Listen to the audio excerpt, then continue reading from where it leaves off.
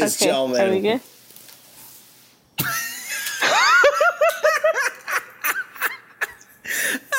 Wait, what? What's going on? Are we starting the recording again? No, I don't know. Go. All right, just go.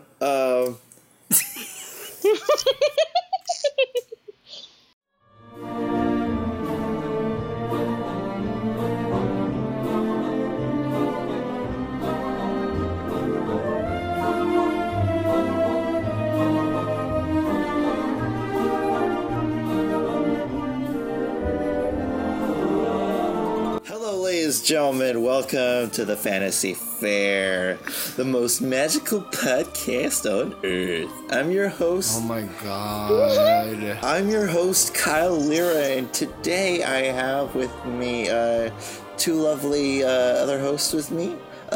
One is two Alexises. This is the house that Alexis built, and excuse me? It's a saying. It's a saying. But anyway. But what does it even mean, though? What Alexis and what house? Which Alexis indeed? Because there's two Alexises here. But what house? That it's just a saying. It's an expression. I'll explain later. Right now we have more pressing matters, in which we are talking about Peter Pan in today's episode of Once Upon a Retrospect. And Once Upon a Retrospect is a friendly look back at all of our favorite Disney movies. And Peter Pan, as you guys know, came out in 1953, and it is the 14th animated feature that the Disney company produced. And it has had an impact on me and Alexis Moreno. And we'll get into it. And speaking of which, speaking of two Alexises, how are you guys doing? Did you even introduce us? That's where I'm doing it right now. Okay, I'm Alexis Soto, guys, and that was Alexis Moreno, otherwise known as Moreno. Yeah. Yep. What an introduction. I'll say.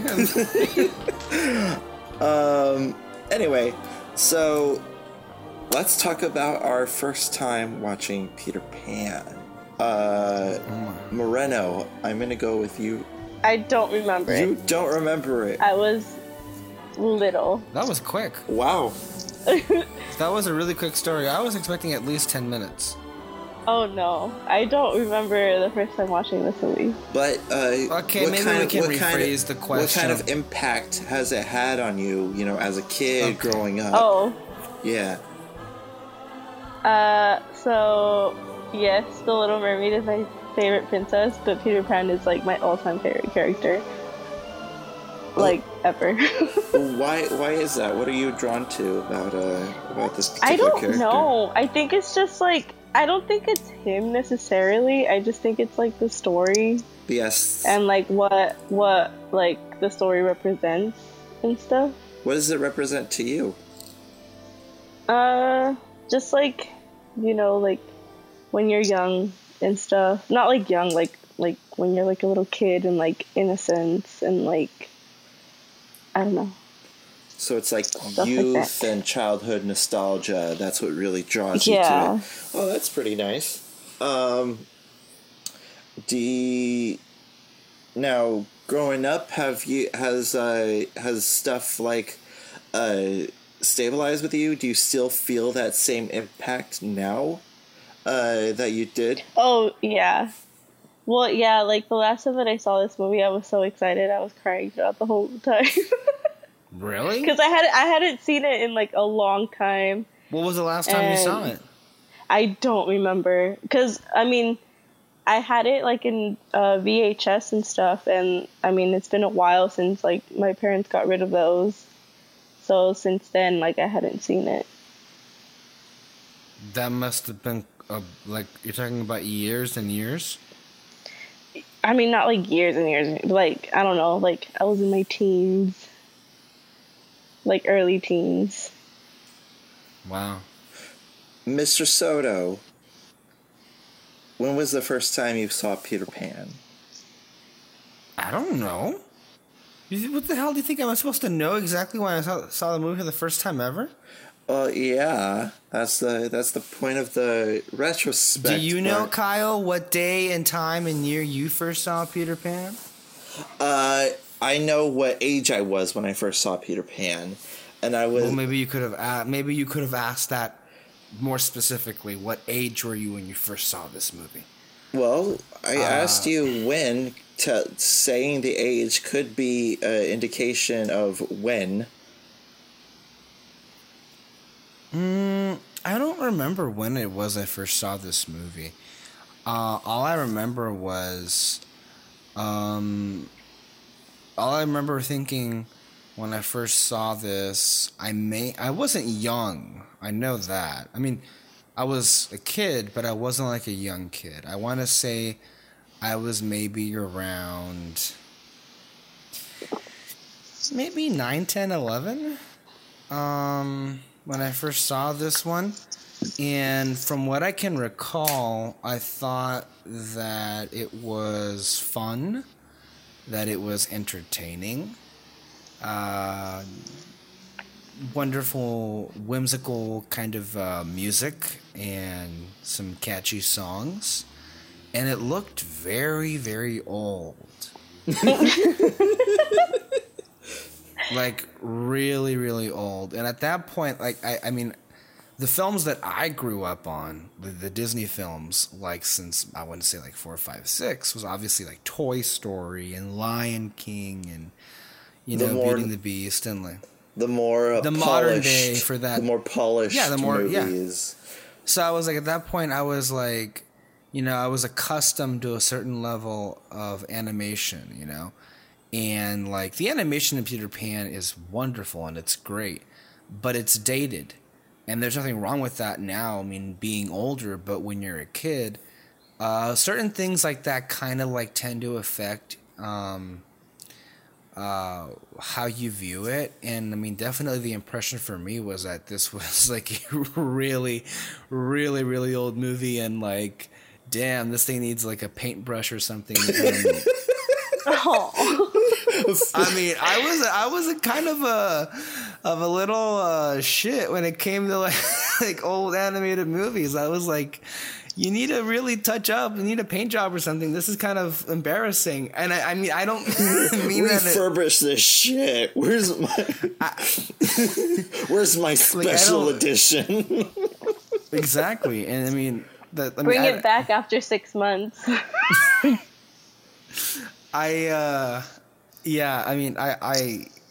didn't hate the movie. I didn't love the movie, but I liked it and I enjoyed myself just fine. The story of Peter Pan, I think, is one that has seemingly touched many a generation since its inception, and really, as I grew older, I certainly grew to understand the impact of that story more and more, and that is this sense of never wanting to grow up and never wanting to leave your childhood. And that's an important message and one that I think almost every person alive can relate to. And that's really the story of Peter Pan, and really kind of the story of Disney when you pull back the layers a bit. Is being this forever kid. How people say, oh, he's just a big kid, just some adults. And like, having that kind of spirit and that kind of youthfulness and enthusiasm and innocence throughout your life is kind of what a lot of people really considered Walt Disney himself to be. And a lot of people today try to be that kind of forever child. And I think as far as the significance of this story, that alone I think speaks to how important this story is. And definitely it doesn't hurt really it doesn't hurt when you have Walt Disney adapt a story like this. Like, he adapted the story of Snow White and Cinderella, and you bring it to a global audience, really. And I think most people would be pretty hard pressed to come up with any kind of alternative, and that's not to dismiss any other adaptation of the Peter Pan story, but I think it's pretty safe to say that most people around the world would associate the Peter Pan animated 1950 movie as the definitive version of Peter Pan, especially for Disney files, which I could definitely attest to. It is to me the 2003 version of the story is my definitive version of the movie. Which we should note is not by Disney. It is not Disney. It's Universal. But for example, there's a scene in. Wait a minute, Universal from that little park across the way? Yeah. Oh, okay. Yeah, I hear they're cute. I hear their wizarding department is amazing. Anyway, there's a movie. I don't know if you guys heard about it. There's a movie called Shrek. And this is. I heard of it. I think, yeah. This definitely attests to the impact of what Peter Pan. This version, the movie Peter Pan, the Disney iteration of it is. There's a scene where pixie dust is sprinkled all over Eddie Murphy's donkey, and you could see Eddie Murphy donkey flying up, and he's like, I could fly, and there's a version of Peter Pan that is like, oh, he could fly, and he's dressed up exactly like the Disney version, with the hat, with the Robin Hood-esque hat, and the feather and everything like that, and it's just showing you what kind of version people usually go to when thinking of the titular character. Going into my story of how I got attached to Peter Pan, I was 6 years old when I got into Peter Pan and the whole lore and everything. I spent a whole summer finding out everything I could about this property. I found out about J.M. Barrie, the guy who wrote the play. It was originally a play before it was a book, and the play was really, really twisted and messed up. It had a lot of messed up themes in it, and I learned that. So does the book. Yeah, and how the version that we get in the Disney movie is a very watered down version of what we know in the play and in the book as a sadistic sociopath kind of, and that definitely lent some perspective on him, and learning about this whole thing and learning the different versions, seeing the Mary and Kathy Rigby Broadway show on VHS, and just all the different things. I really delved into the full Peter Pan of it all, and it really going into the story. My favorite Disney villain is got to be Captain Hook. I just love how he is, how he's so drawn to. He's very petty. He's very petty, and that's the whole thing. He's very petty, kind of pathetic too, and it's just very funny. And I remember laughing at all of the kind of Monty Python-esque slapstick that would go on between Smee, Hook, and the crocodile, and that would always crack me up, just seeing him running away from this thing. And this whole story fascinated me, just going to a different land and exploring it and finding, evil, whimsy, and all around magic, and that's what really drew me to it. I was Peter Pan one year for Halloween. I was Peter Pan last year. Oh. It's a small world. I'm gonna assume you were the Disney version. Yeah. How did that go? Did you go to a Halloween party or something? Yeah, my parents threw a Halloween party, and I went as Peter Pan. I see. Did you carry a flashlight around and say that's Tinkerbell, guys? Look at her go. I just really loved this story growing up, and it made a huge like impact. Like, I still remember vividly watching the movie for the first time. I have the movie on VHS, and needless to say, it's kind of overplayed. A part of the VHS, the shell of the VHS is kind of broken, but nevertheless it still plays miraculously. And also, what VHS copy that you own isn't very worn and torn at this point? Actually, I watched Lion King a lot growing up, and really, yeah, believe it or not, I wouldn't have imagined. And that is still in great condition. The case that the tape came in, it doesn't look so pleasant, but the actual VHS is in actual great condition. So yeah. Let's talk about the plot, guys. What can you tell me of the plot? Like, obviously we know of the story. There's a boy who didn't want to grow up, who goes to the Darling family, and takes the Darling kids on an adventure into Neverland, and there they meet pirates, mermaids, and Indian people. Yes, and they all come home. Well, excuse me. Let's go into the PC name. Native Americans. They're Native Americans, and the not so.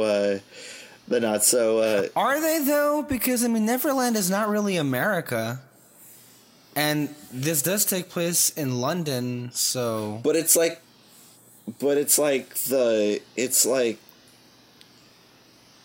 I don't know, but it's like very based on North. It's clearly based on North American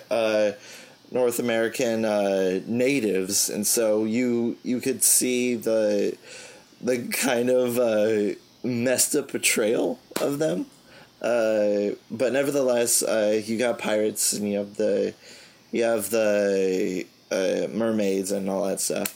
What are your favorite parts of the movie? Well, at this point, it's pretty easy. Peter Pan's not an overly complicated movie to dissect. And really, when it comes to it at this point, a movie like this kind of survives based on individual moments, sequences, and characters that kind of, shape you. And I think right now what I really want to get to, I want to ask Alexis is, what is it about Peter Pan that you love him as a character? Can you give certain examples of why you love him or what he does,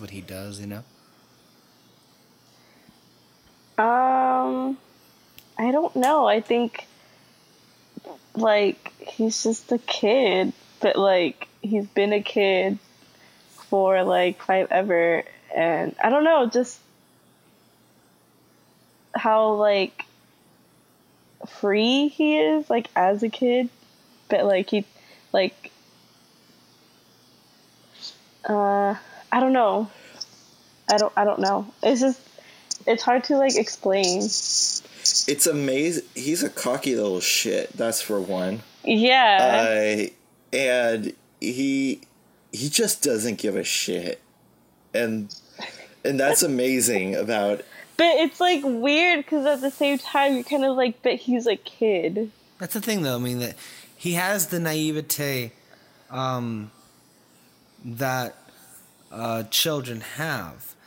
But in this movie, there are several like instances where you get the feeling that he's a lot smarter in some areas than he lets on. Like I think he's in some areas of the movie, he's aware of his surroundings, and then in other parts of the movie, he just doesn't have a clue, like a kid would have. Mm-hmm. So there are certain things that he picks up on that Wendy can't, and vice versa. Like a human emotion. Wendy is trying to extract empathy from him, like in terms of like talking about like Wendy's mother and going home and what home means to her, and how he just doesn't like care at all about what about how she feels or anything like that. And it I don't know, it's really cool because you have like this driven villain that is Captain Hook, and you have the non-driven go-lucky kind of punk that is Peter Pan, and they're the perfect foils for each other, and that's the great little thing about it, you know. So like, yeah, I mean, that's what kind of like Peter Pan was just a likable guy. He's a likable character, and he's just so interesting. And like the go ahead. Like the way that this character is like developed, it's like there's so many layers to it, but at the same time, it's like no, like he's legit just a kid. Well, like for me, like what really kind of sells like the character is obviously, you know, the filmmaking. So like the design of the character, I think is also just like, yes, that's, I think, you know, maybe it's kind of cheating because like we all have an idea of what Peter Pan is in our heads, but like part of the reason why that movie, the Disney movie, is so iconic, or a lot of people look to that movie as the definitive version of Peter Pan, is because of that iconic design. I mean, that's the picture you have in your head when you think Peter Pan, the animated design. And then you also have the brilliant voice casting. Who was the actor? And he was like famous in those days. For what, Peter Pan? Yes. The kid who played Driscoll? Bobby Driscoll. Yeah. Bobby Driscoll, right? He was like an it boy, right? During those that decade. He was I believe so. As a kid, he was kind of like how Jacob Tremblay is today. Kyle. Why? I have no idea who that is. Hold up. Maybe it's because Kyle butchered his name, like he butchers everybody's name in existence. Well, I am sorry. I don't know. His name is Jacob. His name is Jacob Tremblay, and he was in the movie that with that Brie Larson won her Oscar for, The Room, and also he was in Wonder, okay. And he's kind of like, he was a little kid in Wonder. Yeah. Oh, okay. He's kind of back then he was kind of that equivalent. And by the way, Jacob Tremblay, you can soon catch him in Shane Black's The Predator, coming this September. Well, yeah. So he was, which I guess we can now say is Disney, right? Yeah. Because Predator is like 20th Century Fox, and if you heard the news, well, we have some new people to welcome into our family. Yeah, welcome the newest Disney princess, Anastasia. Give a round of applause. Oh my god. Anyway, like Bobby Driscoll, right? Driscoll, so I think he brings the character to life. He really does. Yeah, for background on him, he was in two namely productions, three movies that he was in with the Disney family. He was already well adjusted to the Disney family. First, he was in a Treasure Island. Then he was in So Dear to My Heart, and it was mostly those two that really got him into this whole thing. And then he did he was the live reference model for Peter Pan, and so were the other cast members. I mean, we have Catherine Beaumont, who was Oh, I love her. I think that's like another reason why I really like this movie too, and without knowing at first. Who? Catherine Beaumont. She's Wendy Darling. Okay. And she's also a part of another Disney property called Alice in Wonderland, in which she does the voice and is the life model for both Wendy Darling and Alice. Yeah. So that's that. I mean, that's an icon right there. I actually, speaking of, I met the live action model for Tinkerbell. Oh, Margaret Kelly. Yeah. Oh, how was that? It was cool. I mean, she was just like, "Oh, hi," and then I said hi, and then yeah. Did you meet her at D23? Yeah. Wow. How old is she now? Oh, I don't know. Well, good thing we have the power of Google to tell us how old these characters are. Well, I mean, obviously, their significance in this movie kind of like also, speaks to how important they are in the Disney lineage, especially that. What is the era called? The war era? She's that Peter Pan came out? 88. It's this primarily. It's called the Silver Era. The Silver, is that before the war era, or is it? No, this is after the war, right? This is the 50s, right? Yeah. Yeah. Damn, I'm sorry, but it almost feels like Pinocchio, Snow White, and Peter Pan came out in the same time, but they're like, there's like, I know does. There's like decades apart, right? There's a reason for that. Walt Disney had a specific affection to the story of Peter Pan and loved it. He even played Peter Pan as a 12-year-old in his local theater. So he like came back to it, didn't he? Yeah, and he wanted to do this as the next production after Pinocchio. No, believe it or not, after Snow White, he wanted to do. Well, that makes perfect sense. After Snow White came out, he wanted to do Peter Pan, but alas, the animation technology at the time didn't allow him to. Also, didn't Pinocchio kind of bankrupt them? Yeah. So. And I just need to be correct here. What was the next one immediately after Pinocchio? What was the next? Because it was Bambi. It was Bambi, and then they went full on experimental with Fantasia.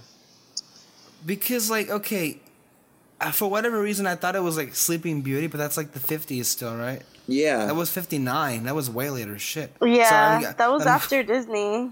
Yeah, that was like right. They built the castle before the movie. Okay, we're getting. It's just talk about promotion. Am I right? Are you getting overwhelmed? I'm trying to It's been a while since I've actually gone through because you had said you agree with me earlier when you're not really thinking about it, all of these movies that we mentioned kind of feel from the same era, Yeah. Yeah. They're actually kind of. That's how I feel with Alice in Wonderland and Cinderella and stuff, because the way that the characters look, they all look very similar. And the way that the music in the movie goes, and the animation style too is very similar. Yeah, they all look like they came one after the other. Mm-hmm. Also, it's of note that Catherine Beaumont was not the only one from Alice in Wonderland in that movie, but also Bill Thompson, the guy who did the voice for both Smee and the White Rabbit. So it's both really great characters. I'm really interested though, what characters in this movie are kind of like a Mr. Smee or a White Rabbit that kind of steal the show, besides Tinkerbell, or is it all Tinkerbell? Tinkerbell is great. Tinkerbell is great, and how she doesn't say anything, that's also a bonus, because how she's so expressive. I really want to ask you guys, what is it about that character that really touched something, because I think even more than Peter Pan, like if you're talking about 2018, I think Tinkerbell kind of like has shadowed Peter Pan now. Like really, like not really like in the like she has like her own movies and she has like a little Pixie Hollow thing in Disney or whatever, but like what is the one I think just go ahead. Just like fairies, like magic. I think that's what she has a classic design, right? She has. She has a beautiful. Her design is so sleek, and that's what's really meticulous about her. It's also of note that for the longest time, people thought that she was modeled after Marilyn Monroe. Yeah. So yeah. Also, like I guess Walt Disney knew something, because. And Kyle, you can fact check this real quick. When was the exact date that Peter Pan was released? Because as we saw in Saving Mr. Banks, that they recreated that infamous like TV commercial of Walt and Tinkerbell. Yeah, which was done for early. It wasn't necessarily World of Color, but it was like the prelude to World of Color. Yeah, and, but even then, like it came out. He was using her as to market the whole Disney brand, and that's like a very important thing. And it was the creator. It was February 5th, 1953. It just this year it just reached its benchmark 65th anniversary. Oh my god! Yeah, so that's another huge thing. Although Tinkerbell at the time got a lot of criticism for of all things, this is very typical early era kind of criticism, is that she was too voluptuous. A lot of people deemed her almost too sexy, and that's what got a lot of backlash for this at the time. In 1902, there was a black and white silent short film that caused a national uproar because a woman showed her ankle. Yeah. People are stupid. And you're seeing the progression of backlashes, and now it's honestly, I see more disgusting things coming out of the White House than I see from a voluptuous figure. Any White House, take your pick. It doesn't have to be this one. I'm sorry, that guy. Wow, that was very heated. I mean, that's the truth. There's a literal porn star scandal happening right now. You know, I mean, get over yourself. Really, voluptuous. Well, you gotta put it. It's 1953 standards. That was a huge Didn't thing. Kennedy cheat on Jackie with Marilyn Monroe and different people?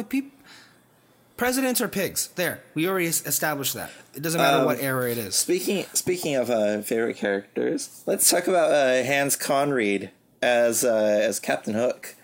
Amazing. He is amazing. Not only did he go on.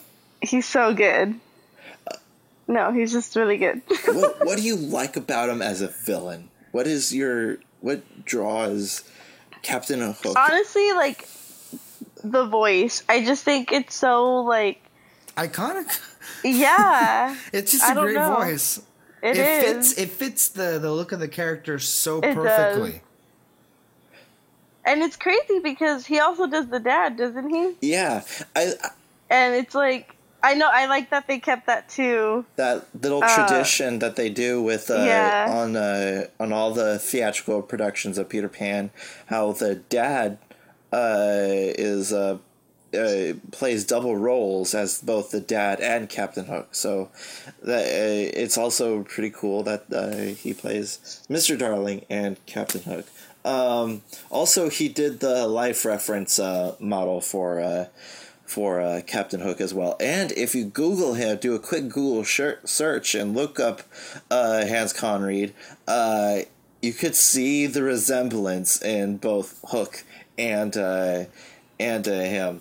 I love how deliciously evil he is. Like the way that his mannerisms and his out there outbursts, like he could get triggered in, like, it's kind of like what makes the Red Queen so interesting from Alice in Wonderland, the Queen of Hearts, is because Hook gets triggered so easily. It's hilarious, and some of the best comedy in film, I'm not just talking about Disney, but in film, is the reaction between Hook and Smee and their dynamic together. Well, I mean, there's so many reasons why that character works. I mean, right now in 2018, he's an iconic character, and we have to, like, why that is, like, because it's just a great dynamic within the movie. He's a great foil to Peter Pan, like the perfect foil to Peter Pan. Talking about a pirate who's obsessed with murdering this kid that just eludes him every single time, and just circling this batshit crazy island. I would not want to be on this fucking island. Fuck that. Really? No. I think it's so funny though, because like Peter Pan is literally just like playing with him. Like he thinks this is all like game. Yeah, and Hook is like, no, like, how many things fuck on you, that island can kill you? you. The pirates, the mermaids, the villagers. I mean, even the Lost Boys are pretty vicious people. I wouldn't want to come across any one of their paths. Neverland, more like Westeros. Oh shit, man! That's not a hyperbole. That's actually pretty an interesting comparison. No, but Kyle, I'm sure you can do your Captain Hook voice, right? To kind of show to the people how iconic that voice is too. Probably. And you don't want to do the voice? I could do it. Let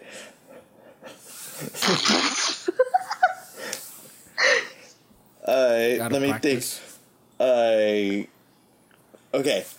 There's one line that he does, and he's like saying, okay. So he's like, okay, so they're signing up the Lost Boys to become pirates after they quote unquote killed Peter Pan by putting the ticking time bomb with Peter Pan to blow him up, and he's like, Peter Pan will be blasted out of Neverland forever, and just like, hey, that was pretty good. Hey. I mean, but it's like this character is just so much fun, you know? Like yeah, I get he's a bad guy, but you just like, he's so likable too, and it's weird because he has like these dynamics with Peter Pan. His like friendship, I guess, with Mr. Smee is hilarious, and it really shined in the Steven Spielberg adaptation. Yeah. And then also this crazy thing with the crocodile. Like, where did that come from? It's just one of those. I love the representation of the crocodile. That's my favorite. It's just one of those whimsical little things, and yeah. But what I'm saying is, like, cool. look at all these little weird touches in this movie that kind of like, when you think about the voice performances, like they really fit the characters all so well. It's kind of like amazingly cast, and that's kind of the things you can tell that was trademark Walt Disney, is he always knew how to pick the right voice for the right character. Also of note, speaking of the crocodile, it's nice that they're keeping up with tradition from the theatrical from the plays, and how the person who's in the costume for Nana also plays double roles and does the crocodile role as well in the productions. Why? I budget, I guess. No, I mean... a little added detail that they added in the movie was that they have the crocodile have canine mannerisms, and that right there is pretty interesting. I thought you were gonna go dark, and like when you were saying about, I don't know, I thought for whatever reason you were gonna bring up the alligator incident at Disney World the other year. What the heck? No, I don't know. I wasn't gonna bring it just that seemed up. Like it was. No, I was felt just like you were heading in that direction. I was like, "What are you talking about?" No, I was talking about how Nana and the Crocodile in the stage productions have the same role, and how they had the Crocodile in this. I don't know where you went with that. I know. How did you up since 5:30 in the morning? Screw you. Anyway. Well, can I just say, I know I talked shit about it, but isn't Neverland just a beautiful concept and a beautiful, like, design? Yeah, it's gorgeous. I love I mean, can you just imagine, like, I know that, like, we're in this day and age of immersive themed lands. Like, wouldn't it be amazing if we have, like, a Disney theme park one day, just recreate that? Like, like a scaled model, like, completely. Well, I would cry. There was kind of something like that in which you got to be up close with certain landmarks of Neverland, and it was called what is that? And it was called the Neverland Pool at the Disneyland Hotel, and unfortunately, it's not that anymore. And you had a full blown ship. What? Kyle. I am talking about an immersive themed land on the scale of Star Wars Galaxy's Edge. I want a fucking 14-acre themed land. I think Alexis wants that too. Not a fucking swimming pool. If you kind of, like, think about it, that's like Disneyland. Yeah. So, like... Like, essentially, like, Disneyland is Neverland. That's true. That's very true. But I mean, I still would like to see a scale like theme land. I mean, imagine a fantasy land that was literally themed after Neverland, the whole thing with like different kinds of components, but like the whole Neverland thing. Sure. There's going to be a Disney. There's going to be a Disney park in every country on the planet one day. So like we have plenty of Disney theme parks to talk about this. For this possibility. Yeah. We'll huff some magical dust and start flying. Hey, Shanghai has plenty of space. Shit, man. Yeah, that would be cool. But we have Peter Pan's flight to curve us over. But before we get... Wait a minute, Alexis, did you get to your favorite moments? I'm sorry. We need to get to their favorite moments first. What are your favorite moments, Miss Moreno? Oh, me first? Okay. When they fly to Neverland, and then what's it called? The following the leader scene. Oh yeah. The second star to the right? Huh? Dude, just the first opening bars of the opening titles alone gets me consumed in this world.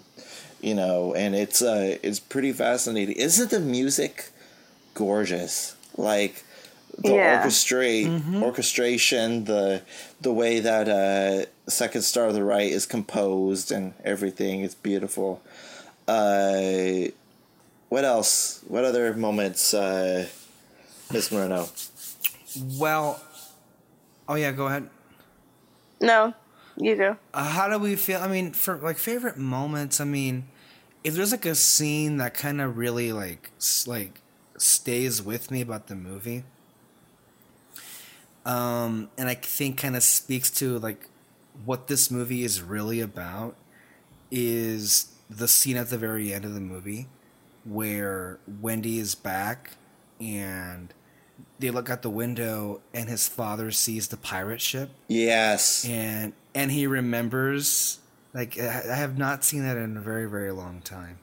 I think that's like one of the best scenes in the movie. Right? Me too. Like that's like that's what it's about. Because it's like him like attaching himself to like childhood innocence. And how he's and also it's pretty like I just think it kind of like, well, like to me, like what that scene means, it's just kind of like, like don't take life too seriously, like chill out once in a while and just like, like be free. Oh, I cried. Be yourself. Are you crying right now? I love this movie. No, it's a powerful moment, and I think that's kind of like what makes the movie work, you know? It's like it has that sense of realism in there that anyone and everyone really can connect to. Yeah. Should we bother touching on the Native American stuff? I mean... It's racist, it's of the times there. Yeah, I mean, it doesn't make it okay, but it's like, it is what it is. Yeah. People, I mean, I don't know.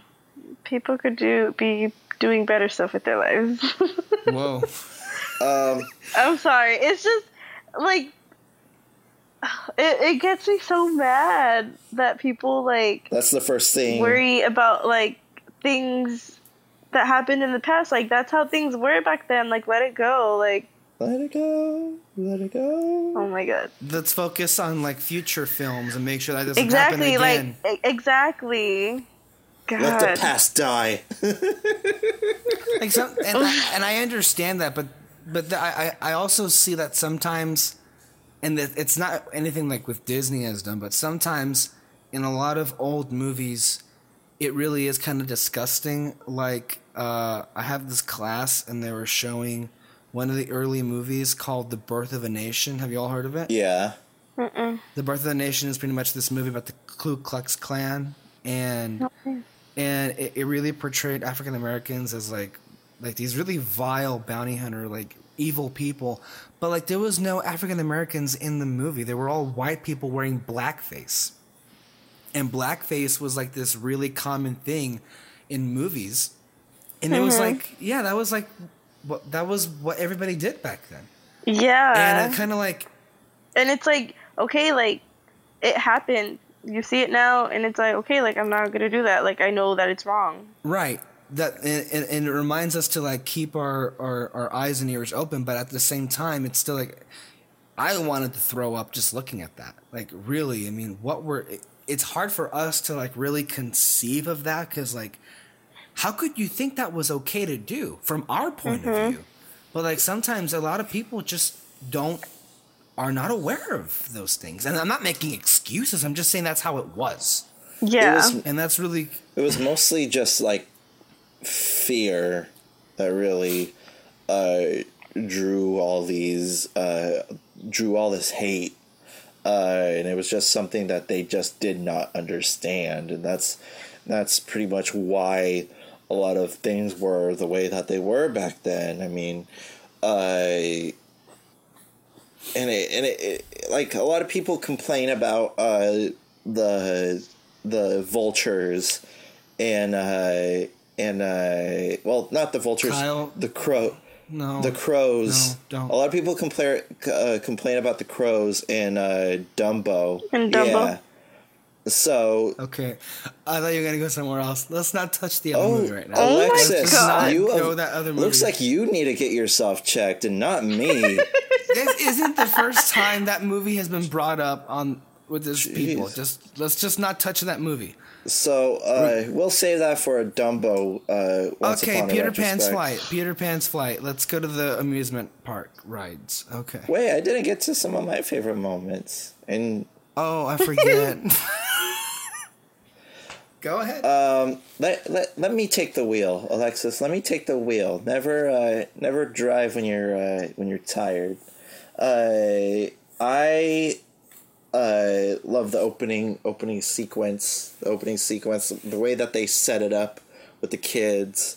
That's always amazing. And just hearing them say it and seeing that shot of Peter Pan, the silhouette of Peter Pan on the Darling roof.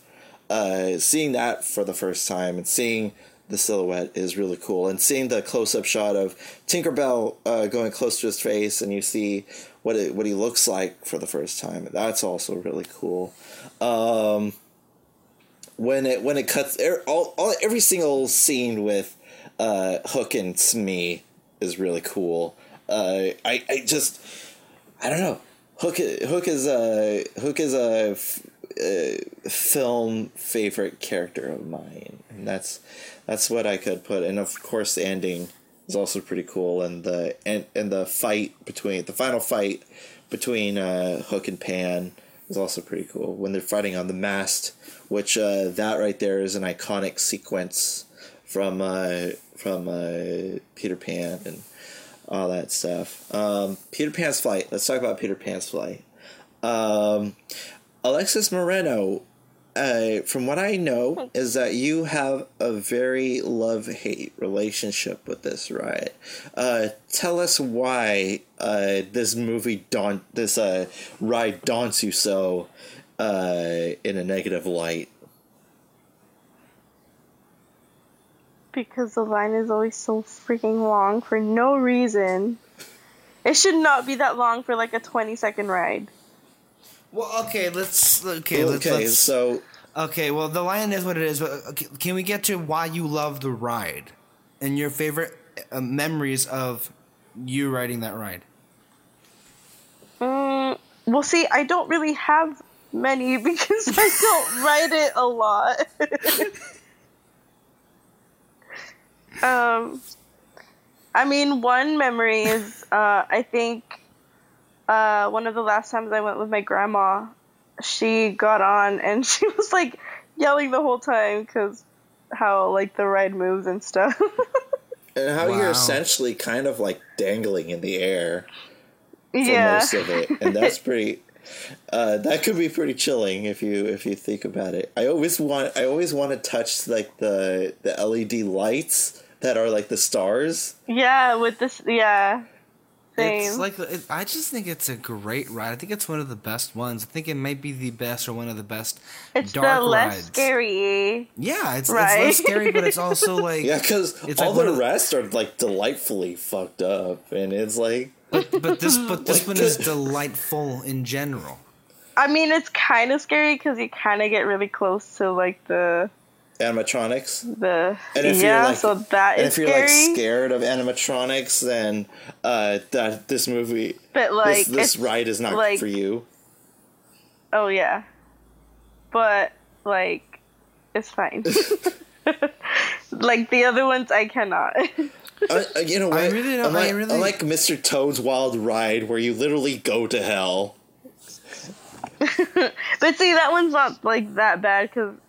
There's not a lot of animatronics. It's more like the cardboard cutout. The Snow White ride. I can't. When that witch comes on, even myself, I'm like, ooh, don't come near me. What do you think of the aesthetic of the ride? I mean, I don't know. I wish they would redo it. And see, oh god, it pisses me off, man. Redo what part of it? God, it was closed for 6 months. I thought they were gonna do something else and not just add a stupid light floating around. That's all they. It was closed for. That's all they did. Yes. What the? Okay, that. I was like, the first time I rode it after they did that, I was like, ooh, like it's gonna be like something cool. No. It was literally just a light floating around the room. Okay, supposed to be Tinkerbell. My mind is a little fuzzy. My memory on the ride is a little fuzzy. Isn't the Anaheim ride? Don't they just have a little island and that's it for Neverland? It's just a little island. Okay, because you see. Yeah, like you see it, like you're seeing it, like as if you're flying over it, flying above it. Yeah, that is quite different from what they have in Florida, and the island is huge. I don't even want to see that one because I'm gonna be pissed. It will. Well, I know that it's better. It will definitely piss you off. I saw the queue. I saw what they added to the queue, and I thought that's what they were gonna do to this one. But at the same time, I was like, well, how are they gonna do that? Because the lane is outside. But like, I saw that, and I was like, oh my god, like, that's so cool. And, of course, nothing happened. Also, isn't there, like, didn't they add, like, Peter Pan's shadow to the thing? Or, Yeah, I think so. Wait, to the Anaheim one? To the Anaheim one, yeah. See, I think so. Because the one in Florida definitely has the shadow lurking and Yeah. all that stuff. And the island is much bigger, and I don't know. The ships are way rockier, though. They're less stable than the ones in Anaheim. Like the ones in Florida are more rocky. And that makes it more scary because I'm like, oh my god, what if this falls? What if this? The reality is, there's no excuse for the aesthetic conditions that's at Anaheim. I'm not so sure it needs to be redone, but I mean, they can definitely refurbish it and update it a little bit. But what I'm most concerned about is just closing I wish they that would space. do something. How about just add a fucking fast pass? That way more people can actually ride it. Because from what I understand, most people who are actually annual pass holders, like our own Miss Moreno here, never has a chance to go on the ride for as many days of the year that they go, because it is always beyond full. That it is ridiculous. I'm still at the point, like, why did Matterhorn bobsleds warrant a stupid fast pass over Peter Pan? I can't recall the last time I was on Peter Pan. With the Matterhorn, you could easily go into the single rider line, and that will serve as your fast pass. You know, that will be. Yeah. There should be no reason why you should deal with that. Versus, there's no single rider line in. Well, Kyle, you should tell us, how was the line at Disney World? The line went swiftly. Actually, I'm not gonna lie. It lasted for like 10 minutes. What? 10 minutes, yeah. We spent a grand total of 10 minutes on the in line for that ride. What time of the day did you go to the attraction? Oh, we went dead center at noon. And that's in according to the app. That's when it was the busiest. And so I was like, wow. This is that again, a reason 3,929 reason but for I can also imagine Alexis Moreno it's to be much pissed. larger. The attraction at Disney World is just so much bigger, right? The queue and the whole space. Yeah, like the queue is. I wish they would do like something how they did the Alice in Wonderland ride. How did that go? I wish, like, the new, like, how the things that they changed from that ride. I wish they would do something like that to the people. What did they add? I didn't go on those since the refurbishment. They added, like, what's it called? Sparkling lights. Like, no, like, what's it called? Okay, what I kind of picture, but I don't think it's that. Like, you know how in the Frozen ride at Disney World, how their faces are projected? Like, oh, that's what they have, projections to like the ride. But it's like, I don't know, it adds more to it. Oh, so like what they did with the Buzz Lightyear animatronic at kind of at Buzz Blasters. But it's more so to like the walls and stuff, and like how the walls like keep opening and stuff like that. Like that's where they added the projections. Okay, I see what's going on here. Yeah, why don't they do that with because the facial features of the Anaheim, well, both are very stalemate and very like stock. They're very stock movements with their faces. Yeah. So that, why don't they do that with Peter Pan? I just saw a video for the queue of the ride of the Walt Disney World version. Yeah. It's basically the size of Ariel's Undersea Adventure here at DCA. Mm-hmm. What the fuck? I mean, really? Isn't it more spacious? Well, yeah, that's Disney World. They have a bigger cock. All right. Somebody didn't say that with any contempt whatsoever. Said what? I didn't finish my sentence. Okay. Sure. Okay, go on. Go on, Mr. Soto. Yeah. What else to say about the great Peter Pan? I guess you guys want to get into the other adaptations of this story that you've loved? Yes. Moreno, I'll let you take the lead on this one. I mean, there's just two that I like, but I mean, I don't know if like Finding Neverland is an adaptation. It's more so Well, it's like Saving Mr. Banks, kind of kind Peter Pan. of, yeah. But yeah, obviously the 2003 one. Like I used to watch that movie so much, all of the time. What draws you to that version? Is there like, is it pretty much Jeremy Sumpter? Is it pretty much that? I mean, no, but you could say that. No, but yeah.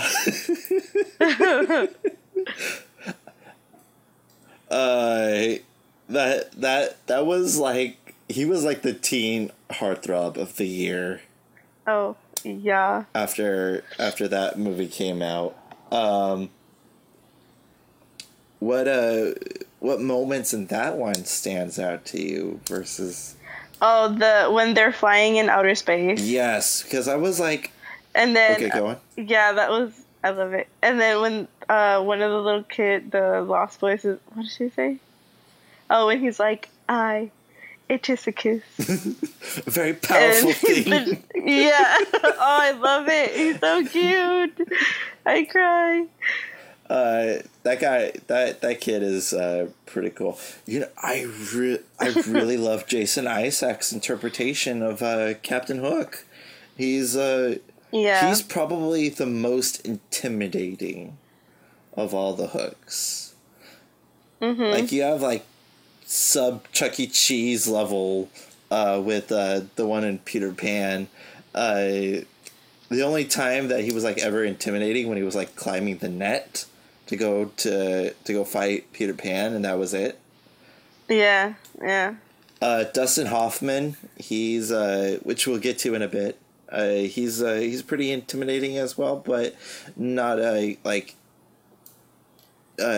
he's more like glamorous, you know, and that's this version of Hook is like very dirty, and his ship looks very dirty, and that's the Hook one, right? Also, why is it called Hook?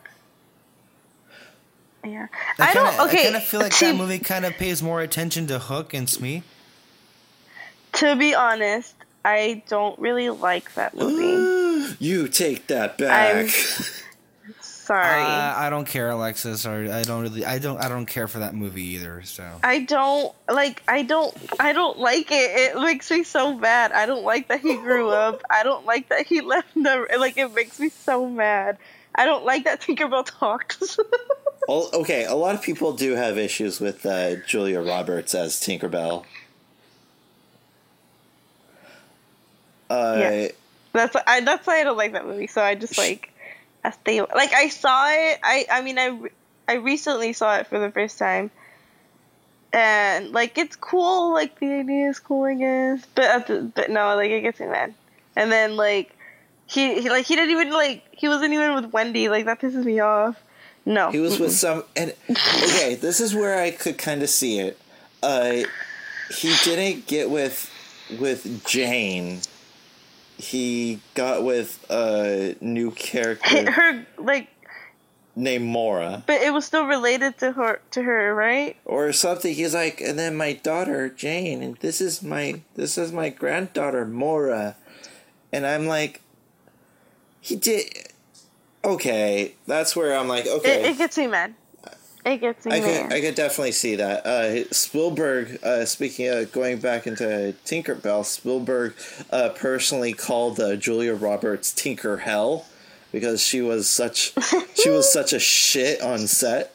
So Spielberg personally and she looked like one too. Personally dubbed her as Tinker Hell. So of the two versions, because I know you won't consider Hook your favorite version. What do you prefer, the 53 movie or the 2003 movie?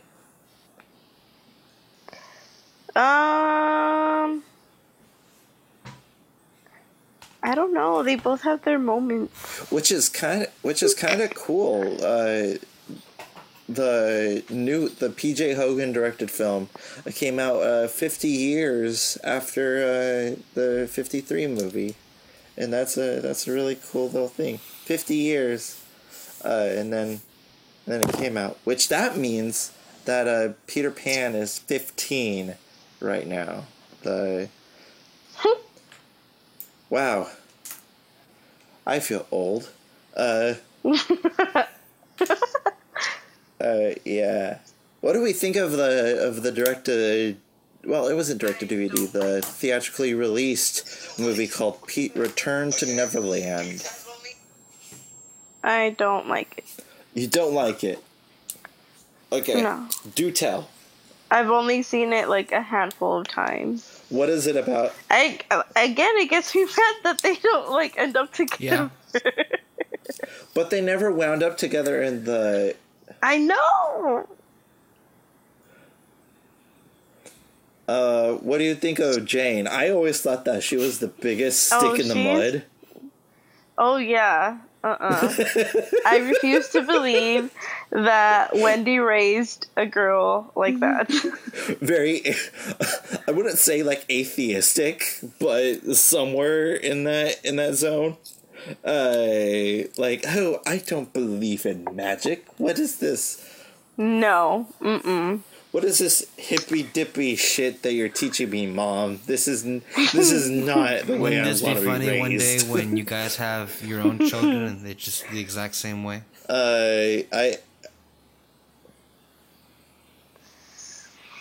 Wow. Oh, stop. Nope. My child is gonna... They'll be disowned. Yes. They're gonna be thrown into the child care agency and never to be seen of again. Goodbye. Bye, Felicia. I saw it in theaters and I was thoroughly entertained, but I was at the age where I wanted more Peter Pan stuff and I wanted all that stuff because because I've been like wanting more Peter Pan material and there hasn't been any. But, okay, and so, I got a question though. Why do you want any more Peter Pan material? It's just the exact same story told again and again and again.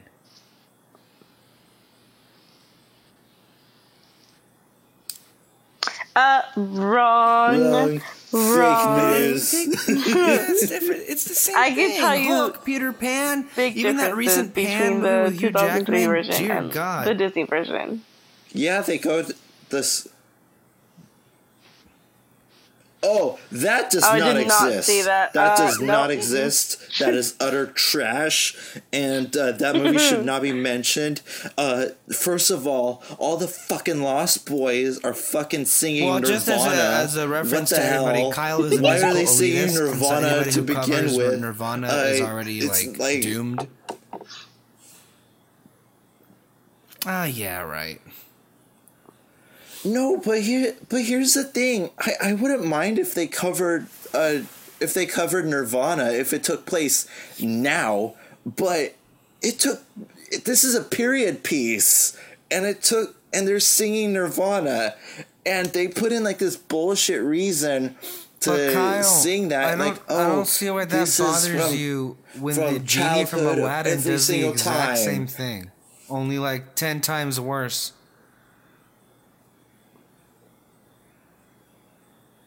But here's the thing. It's funny. He's funny when he does it. Robin Williams is amazing when he does his Rodney Dangerfield thing, and he's like, "Oh man, I'm losing to a rug." That shit is amazing. There's no fucking reason why. Oh, and by the way, before shit hits the fan, Hook and Peter Pan are friends. and Pan, and You did. and at the end of the movie, spoilers, whoever wants to see this freaking trash of a film, at the end,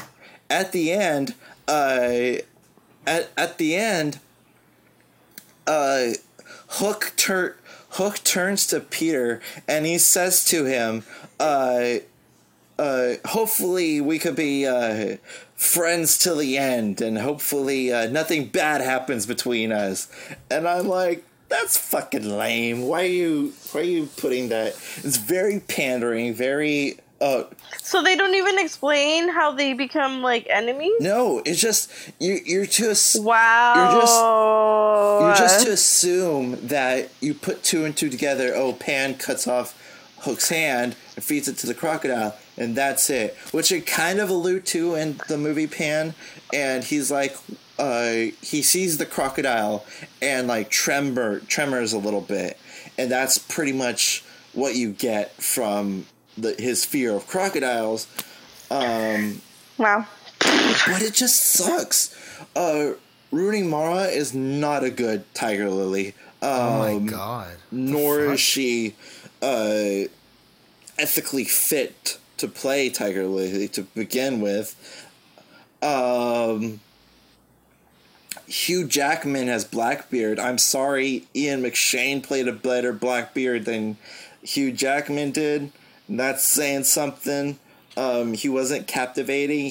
I guarantee you he was there Didn't just Hugh to Jackman sing? tide himself over until the next Wolverine movie came around. It's just like a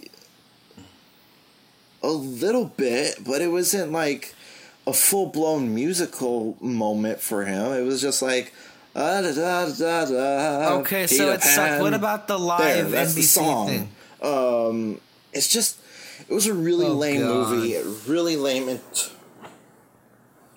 Because it has Christopher Walken. Man. Okay, next. Alexis, how did you like it? I love that version. My God. So that's probably more indicative of the quality. Wonderful. Let's move on. I stopped watching halfway. That is. Oh, my life would be sweeter once my hook is plunged into Peter. You see, that alone right there made the movie for you. That's all it took. Really, that's all it fucking took. And then it's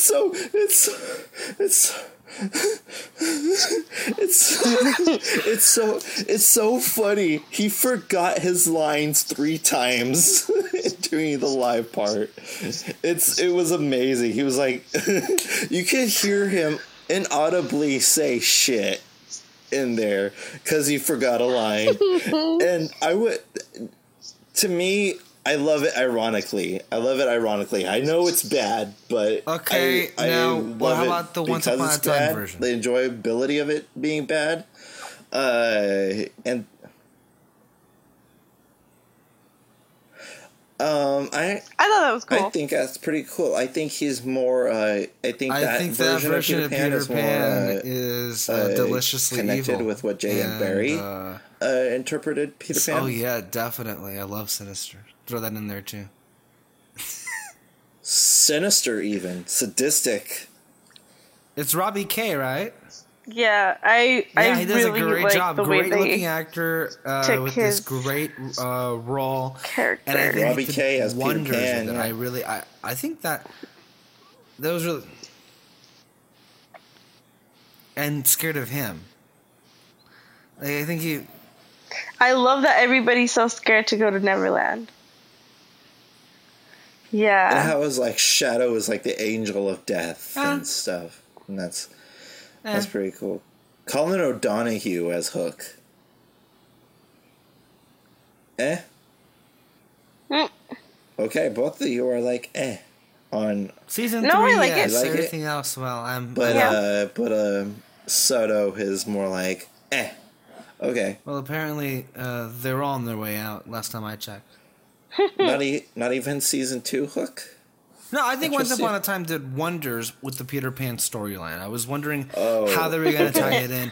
I know we had they were teasing it towards the end of season 2, and season 3 I thought was great, especially the first half with the journey into Neverland, and then of course Yes. I think everybody was like, it I probably think that should've was like ended the last halfway through. season that it was like yeah, wow, this show is good. Oh God. And then season 4, and they just couldn't let it go, man. What can I say except you're welcome? I think final let's finish this off, guys. Forever and ever and ever. Final And thoughts ever, and on Disney's ever. Peter And Pan. Is that the sky I'm looking into? I don't know. I think I'm losing my mind. Oh look, it's midnight. Moreno? Oh, what a wonderful time to end this. It's midnight. That's racist, Kyle. Go ahead. I see skies of blue. That was racist.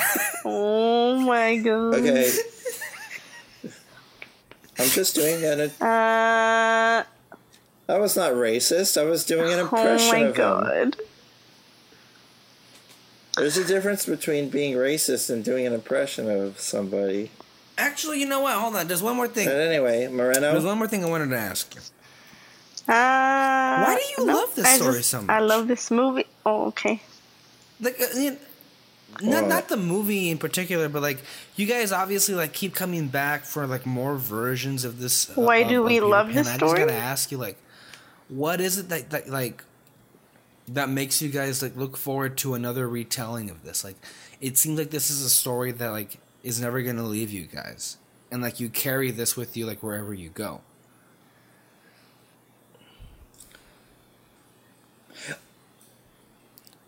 I think it goes back to absolute bewilderment of the story from what we captured as a child. But I'm asking, like, what is it about yourselves that this story speaks to from your that childhood? bewilderment and excitement and whimsy.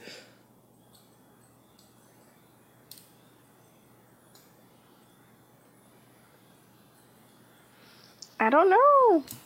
It's just a really good story that we really attached to. I mean, wouldn't you? I just think it's like, I don't, like I said, like with the whole like with the scene that you like with the dad and the cloud and stuff.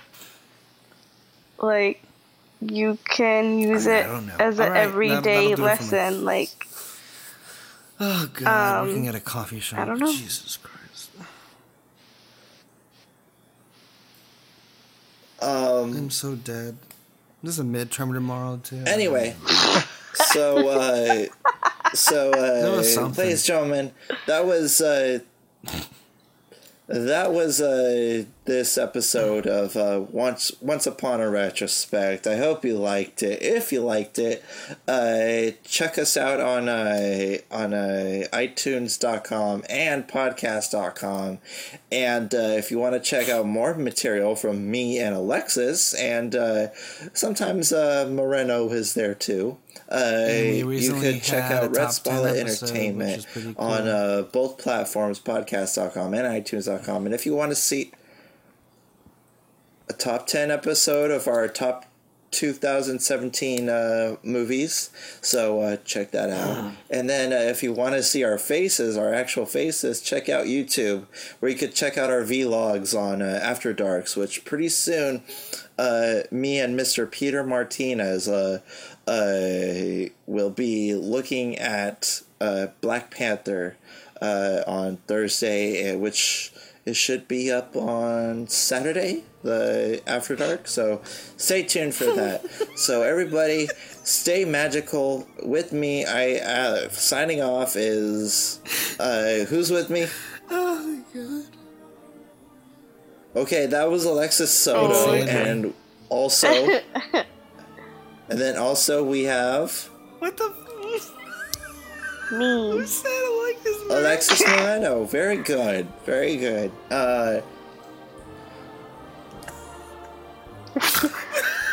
Anyway. What?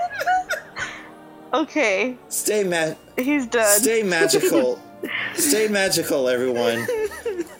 And we're off to Neverland.